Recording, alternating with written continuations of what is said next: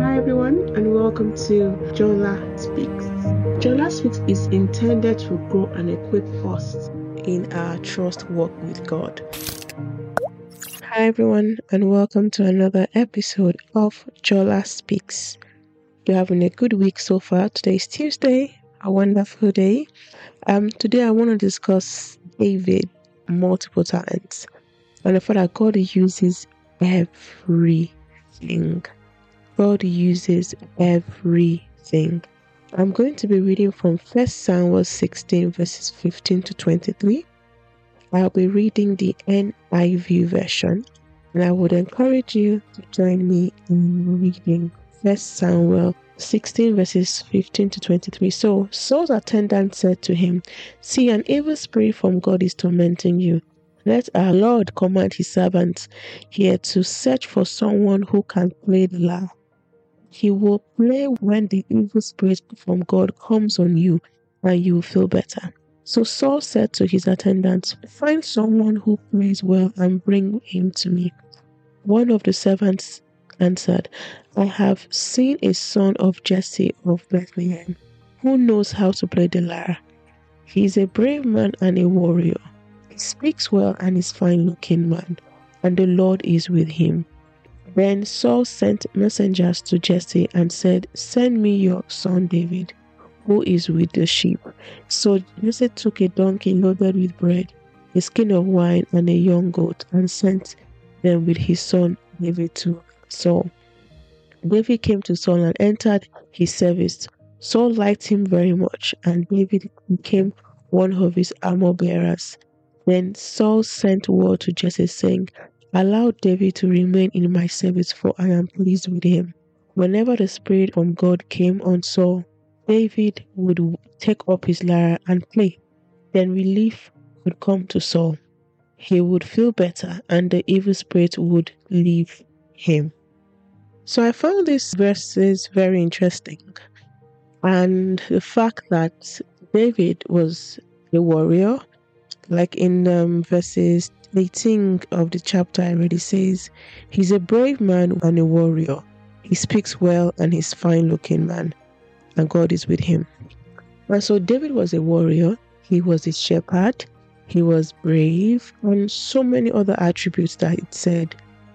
But then, what I found interesting was the fact I could play a lyre. Like, why? I'm just wondering, is there any of the roles he was performing that needed or required him to learn how to play a musical instrument, right?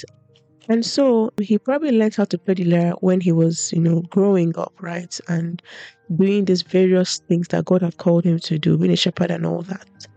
But then at that point in time, and just even thinking about this in today's age, I'm wondering, okay, God, you asked me to learn how to play lyre. Like, why? Like, you called me to be a king of Israel.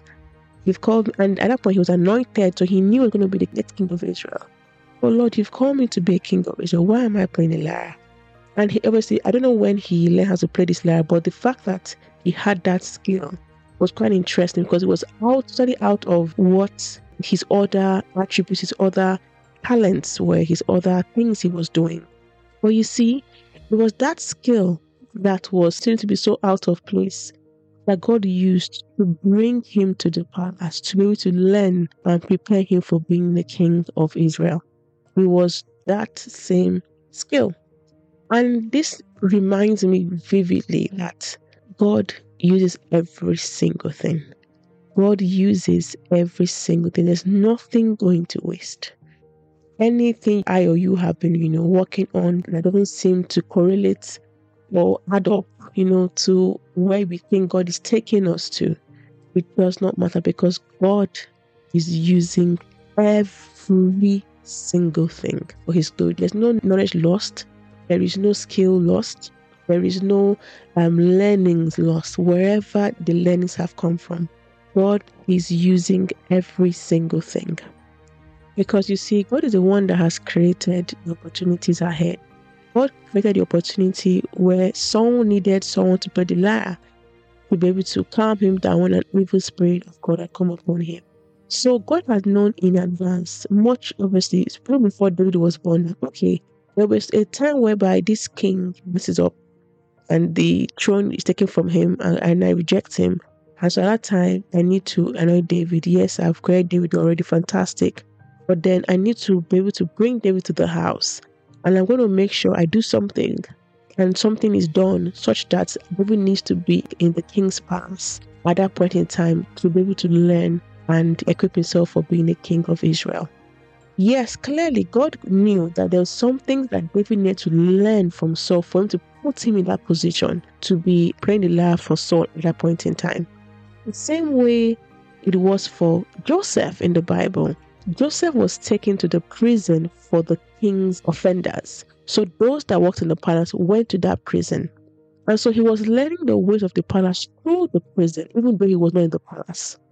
In whatever case or way, both Saul and David needed to learn the ways of kingship, learn before actually taking on those positions. God uses everything. Because let's think about it. Imagine after David got anointed as king by Samuel, obviously everyone knew how erratic Saul was, and the fact that if he found out that someone had anointed another person to be king, he would have killed David and killed Samuel together. He would have killed them.